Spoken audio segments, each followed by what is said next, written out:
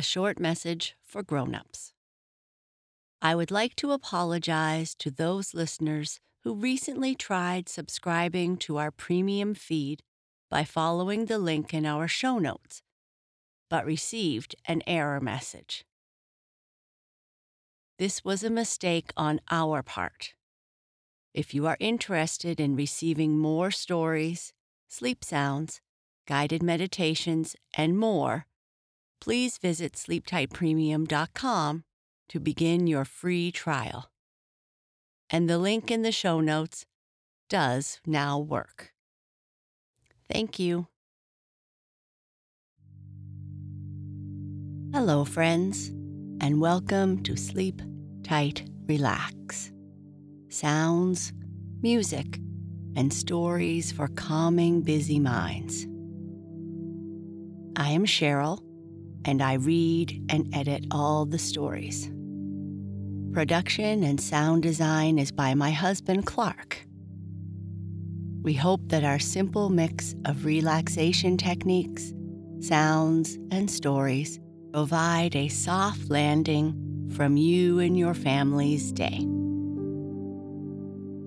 Before we continue with our story, let's first make sure you are cozy and comfortable. Turn off the lights, silence notifications, find your comfortable place, your place to relax, or your favorite position in bed.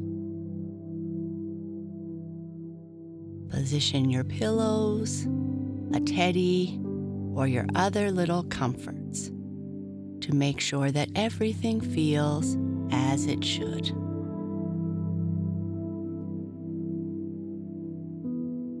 Now that you are comfortable, take a slow, deep breath in through your nose and exhale through your mouth.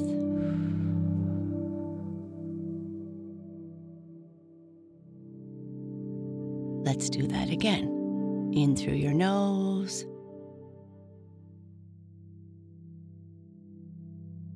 and out through your mouth.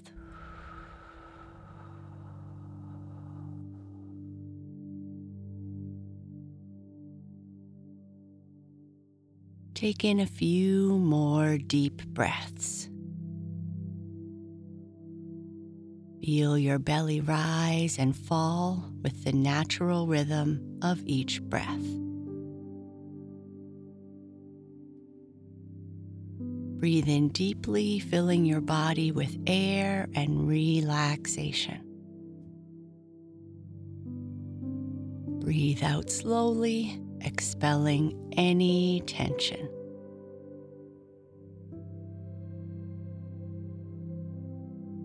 When you are ready, allow your eyes to gently close.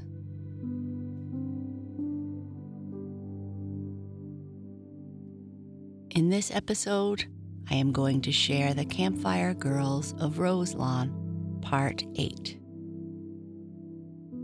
In this episode, the girls go to a place they have been told about in the mysterious message, but cannot find any radio aerials. They do find out who owns the farm that they were looking at, and that sends them home in a rush to speak to Mr. Norwood about his case. As you listen to this episode's sleep story, continue to focus on gentle, deep breaths. I hope you have a deep and restful sleep.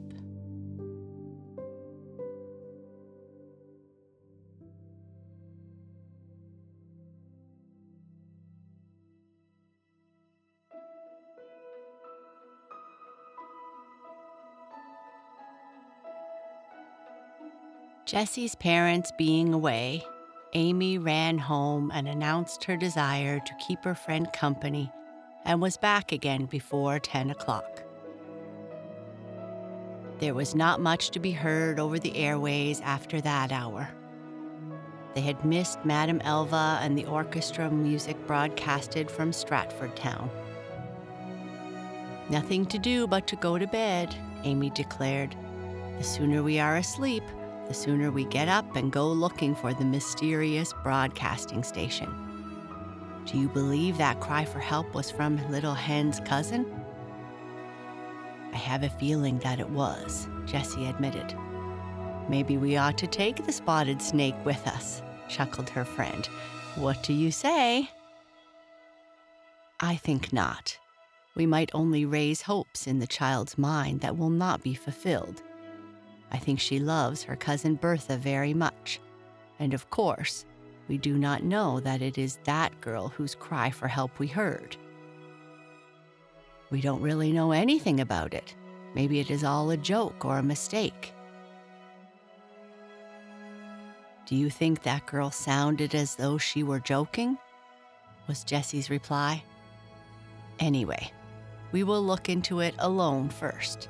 If Chapman can find the stock farm with the red barn and the 2 fallen trees and a silo near it, put in Amy, smiling.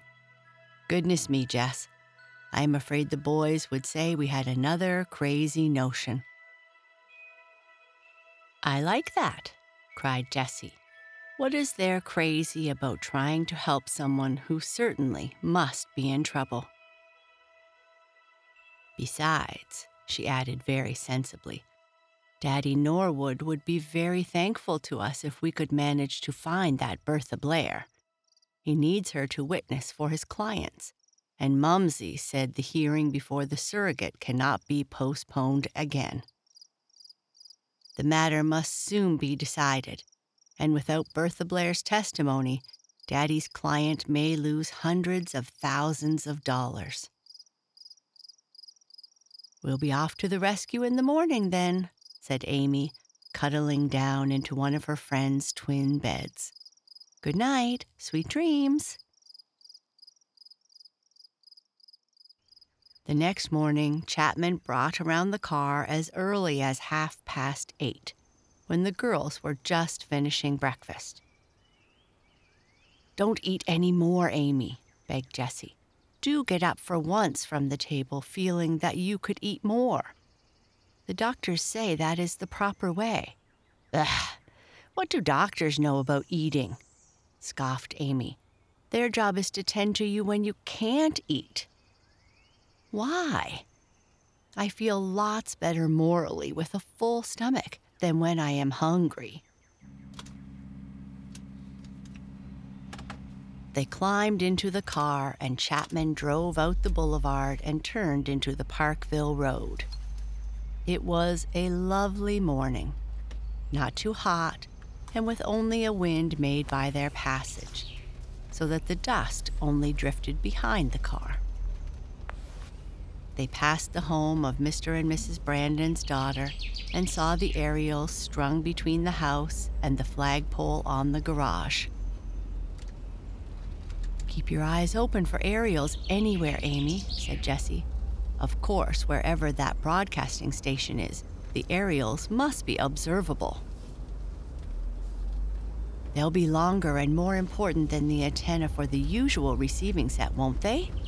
Eagerly asked Amy. Of course. Then Jessie leaned forward to speak to Chapman, for they were in the open car. When you approach the stock farm you spoke of, please drive slowly. We want to look over all the surroundings. Very well, Miss Jessie, the chauffeur said.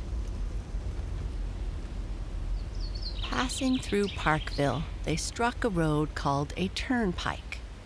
It was an old highway sweeping between great farms, and the country was rolling, partly wooded, and not so far off the railroad line that the latter did not touch the racetrack Chapman had spoken of. The car skirted the high fence of the Harame enclosure, and then they ran past a long string of barns in which the racing horses were housed and trained for a part of the year. There was no meet here at this time, and consequently, few horses were in evidence. I like to see horses race, remarked Amy, and they are such lovely, intelligent-looking creatures. But so many people who have anything to do with horses and racing are such hard-faced people and so impossible. Think of the looks of that Martha Poole. She's the limit, Jessie. Neither she nor Mrs. Bothwell is nice, I admit, but don't blame it on the poor horses, Jessie observed, smiling. I am sure it is not their fault. Mrs. Poole would be objectionable if she were interested in cows or Pekingese pups. Chapman turned up a hilly road and they came out on a ridge overlooking the fenced-in track. The chauffeur shifted his position so as to glance behind him at the girls, the car running slowly. Now look out, Miss Jessie, he advised. We are coming to the old Gandy stock farm. That's the roof of the house just ahead. Yonder is the tower they built to house the electric lighting plant, like what your father used to have. See it? Yes, exclaimed Jessie, but I don't see any aerials. No, I don't. And the red barn? There it is, cried Amy, grabbing her friend's arm, with the silo at the end. The car turned a corner in the road, and the entrance gate to the estate came into view.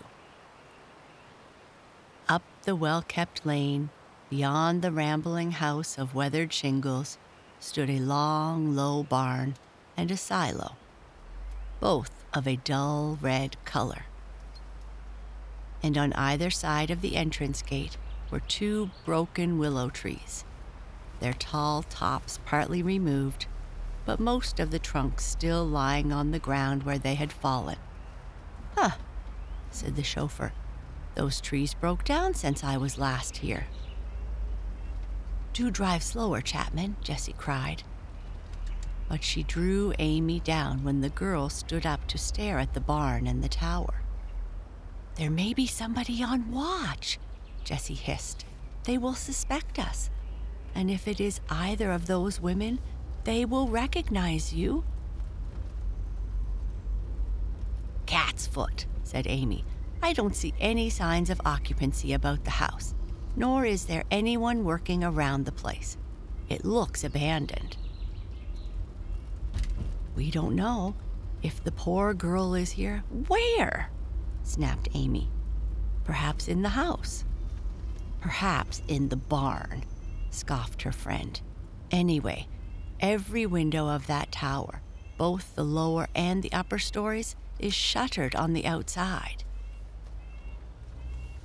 Maybe that is where Bertha is, if it is Bertha.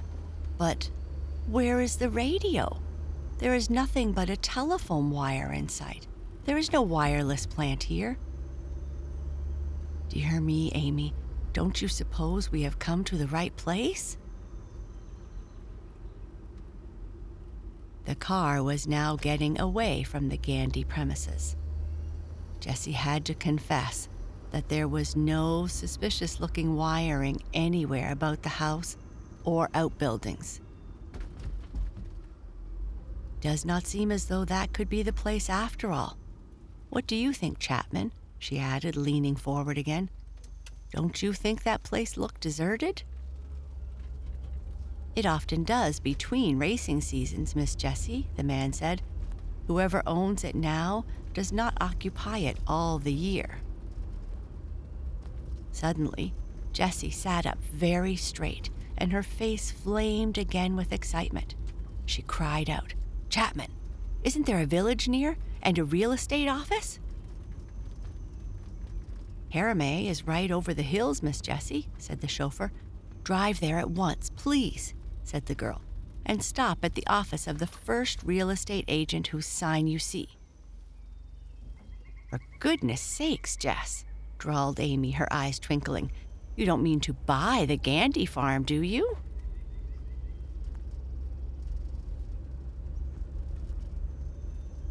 Chapman drove the automobile down into Harame, only 10 minutes later. It was a pretty but rather sleepy place, just a string of white-painted, green-blinded houses and 2 or 3 stores along both sides of an oiled highway. It was a long 10-minute jitney ride from the railway station.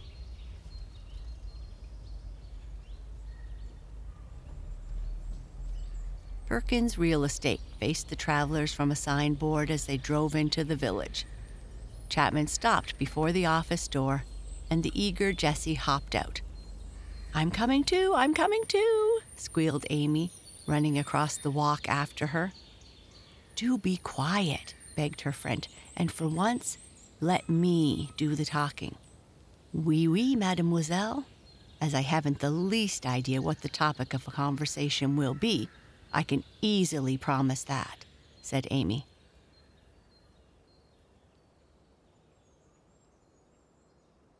A high-collared man with eyeglasses and an ingratiating smile arose from behind a flat-top desk, facing the door, and rubbed his hands as he addressed the 2 girls.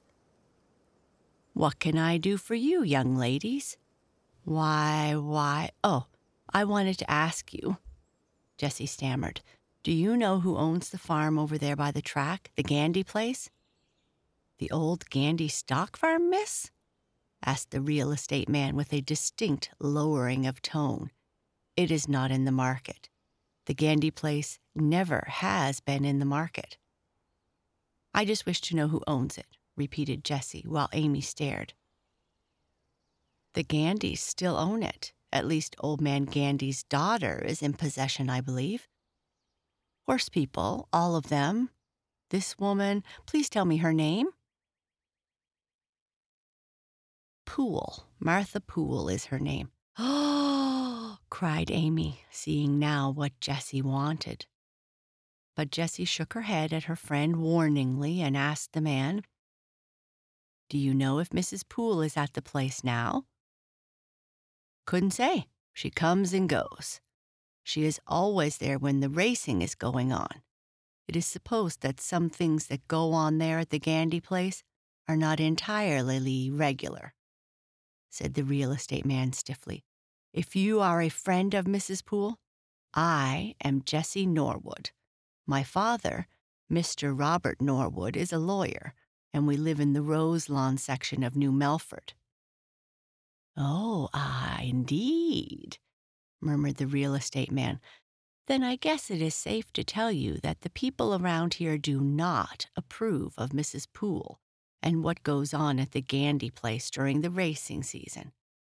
It is whispered that people there are interested in pool rooms in the city, you know, where betting on the races is conducted. I do not know anything about that, replied Jessie in some excitement, but I thank you for telling me about Martha Poole. She seized Amy by the arm and hurried back to the automobile. What do you think of that? Gasped Amy, quite as much amazed as was her friend. Oh, I do wish Daddy was coming home today, but he isn't, not until dinner time anyway. I do believe, Amy Drew, that poor Bertha is hidden away somewhere at that farm. But how could she get at any sending station to tell her troubles to the air? And Amy suddenly giggled. Don't laugh, it is a very serious matter. I feel sure those women are hiding her away so that they can cheat Daddy's client out of a lot of money. Again, I ask, repeated Amy more earnestly, how could that girl, whoever she is, get to a sending station? We did not see the first sign of an aerial anywhere near the house and barn, or above the tower either. I don't know what it means. It is a mystery, confessed Jessie.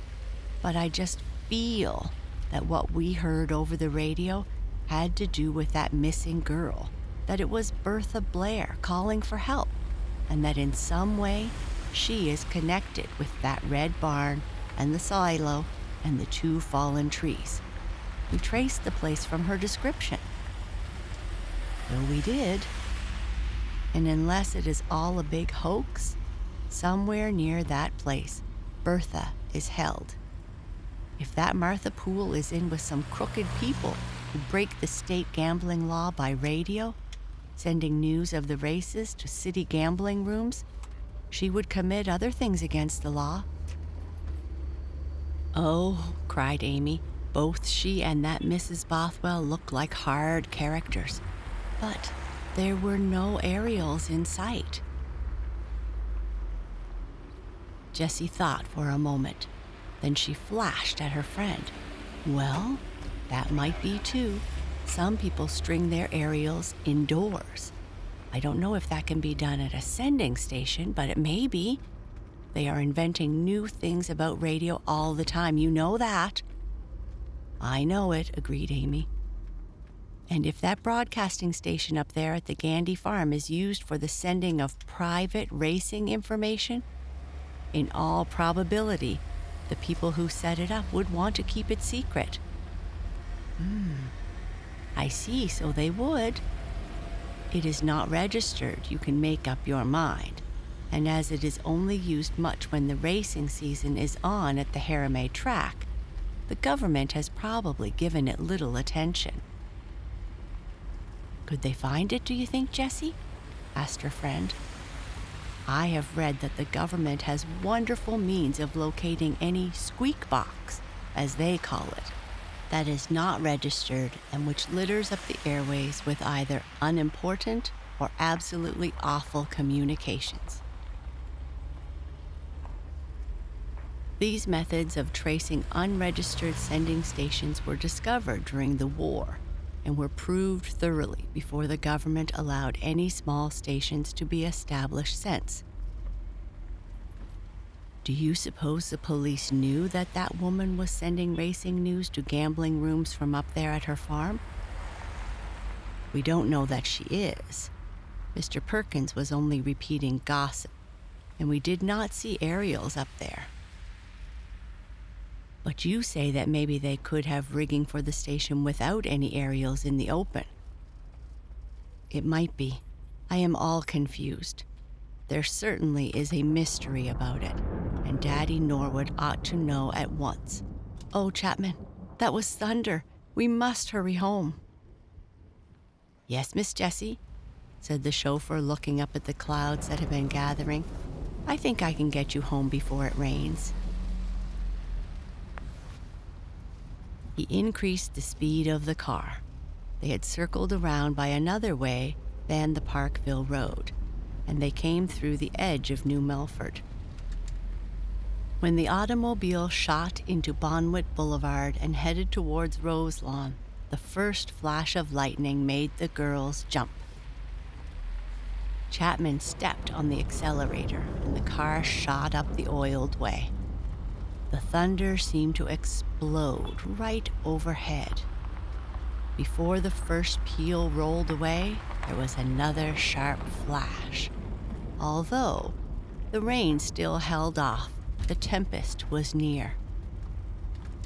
Oh, Jessie gasped, covering her eyes. There's the church, said Amy. We'll soon be home now. Even as she spoke, another crackling stroke burst overhead. The green glare of it almost blinded them.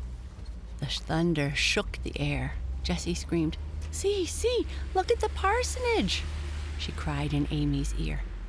Why, the boys must have already strung their wires and got the radio set established, said Amy. Look at the window, that attic window, Jessie exclaimed. Don't you see what I see, Amy Drew? It's smoke, said the other girl, amazed. The house is afire in the attic. That lightning must have struck there. It must have been let in by the wires just as Mumsy feared. Then the boys never closed their switch, cried Amy. Oh, I wonder if Dr. Stanley or Nell knows that the house is on fire. Chapman, stop, shouted Jessie. We must tell them. The chauffeur wheeled the car in toward the curb and stopped as quickly as he could, but it was some distance past the church and the parsonage. The girls jumped out and ran back. They saw Dr. Stanley come out onto the porch from his study. He was in his house gown and wore a little black cap to cover his bald spot. It was a little on one side and gave the good clergyman a decidedly rakish appearance. "Come in here, children, hurry, it is going to rain," he called in his full and mellow voice. "Oh, doctor, doctor," Jessie gasped, "the fire, the fire." "Why, you are not wet. Here come the first drops. You don't need a fire." "Nor you don't need one, doctor." And Amy began to laugh. "But you've got one just the same." "In the kitchen stove? Is this a joke?" asked the smiling minister as the two friends came up under the porch roof, just as the first big drops came thudding down. "Upstairs! The radio!" declared the earnest Jessie. "Don't you know it's a fire?" "The radio? A fire?" "The lightning struck it. Didn't you feel and hear it? The boys must have left the switch to the receiver open, and the lightning came right in." "Come on," broke in Amy, who knew the way about the parsonage as well as she did about her own house. "We saw the smoke pouring out of the window." And she darted in and started up the front stairway. Why, gasped the good doctor. "I can hardly believe Nell would be so careless."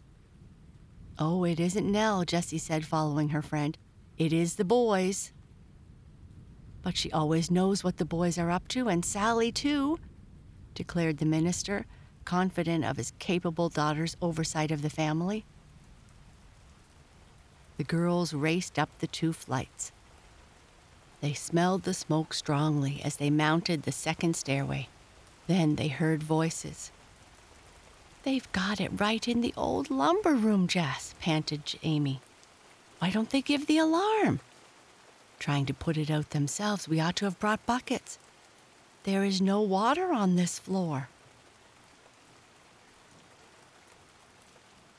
Amy banged open the door of the big room in which they knew, by the arrangement of the outside wires, Bob and Fred must have set up the radio set. Amy plunged in with Jessie right behind her. The room was unpleasantly filled with smoke. "Why don't you put it out?" shrieked Amy, and then began to cough. "Hello?" Bob Stanley exclaimed out of the smother. "We want to put it in, not out. Hello, Jess, you here too?" "The fire! The smoke!" gasped Jessie. "Shucks," said Fred, who was down on his knees poking at something. "We can't have the windows open, for the rain is beating this way. We've got to solder this thing. Did you have trouble with yours, Jess?" "Sweetness and daylight," groaned a voice behind them. Dr. Stanley stood in the doorway. He was a heavy man, and mounting the stairs at such a pace tried his temper, as well as his wind. "Is this what started you girls off at such a tearing pace? Why, the boys borrowed that soldering outfit from the plumber. It's all right." "I am so sorry we bothered you," said Jessie. But Amy had begun to laugh and could say nothing, only waved her hands weakly and looked at the clergyman, whose cap was much more over his ear than before. "Right in the middle of Sunday's sermon, young ladies," said the minister with apparent sternness. "If that sermon is a failure, Amy and Jessie, I shall call on one of you girls, perhaps both of you, to step up into the pulpit and take my place. Remember that now." And he marched away in displeasure. But they heard him singing "Onward, Christian Soldiers" before he got to the bottom of the upper flight of stairs.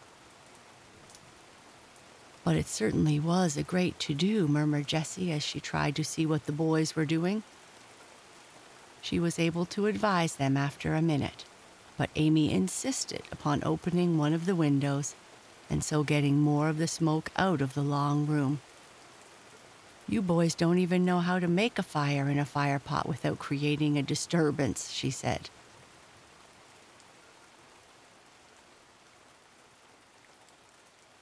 Nell came up from the kitchen where she had been consulting the cook about the meals, and Sally came tagging after her. of course, with a cookie in one hand and a rag doll in the other.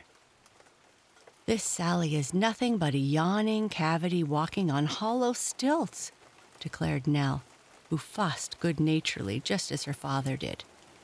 "She is constantly begging from the cook between meals, and her eyes are the biggest things about her when she comes to the table." "Ain't?" said Sally, shaking her head in denial. "Ain't what?" asked Jessie. Ain't, if you please," declared the little girl, revealing the fact that her sister had tried to train her in politeness. When the girls stopped laughing and Sally had finished the cookie, Nell added, "Aunt Frida came last night to dinner and we had strawberry cake. Cook makes a delicious one, and Sally could eat her weight in that. When I came to serve the dessert, Sally was watching me with her eagle eye and her mouth was watering. I spooned out an ordinary dishful and Sally whispered, 'Oh, sister, is that all I get?'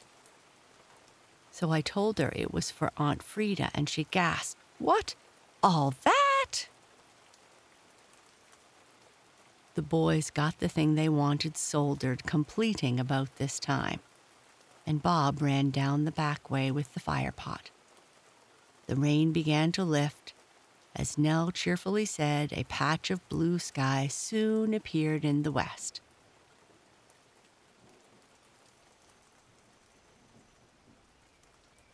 Jessie and Amy walked home after seeing the Stanley boys' radio set completed.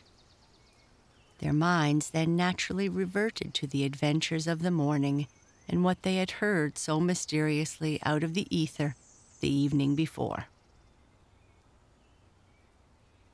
Jessie had warned her friend to say nothing to anybody about the mysterious message and the stock farm over by Haramay, or of their suspicions, until she had talked again with Mr. Norwood.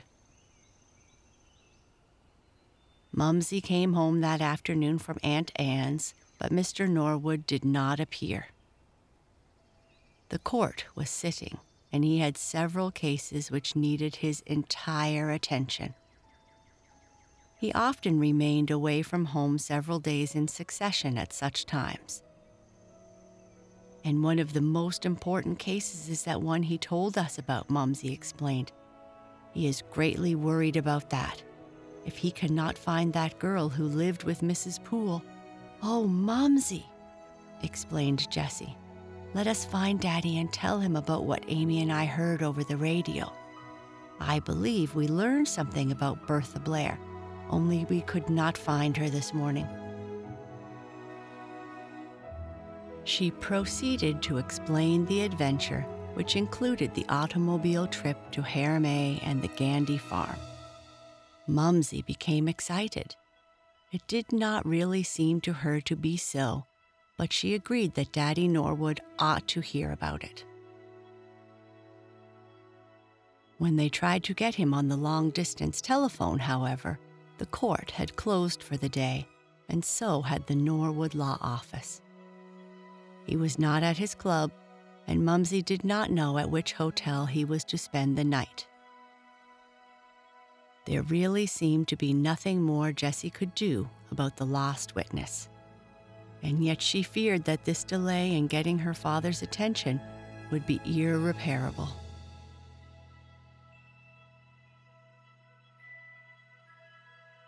Sleep tight.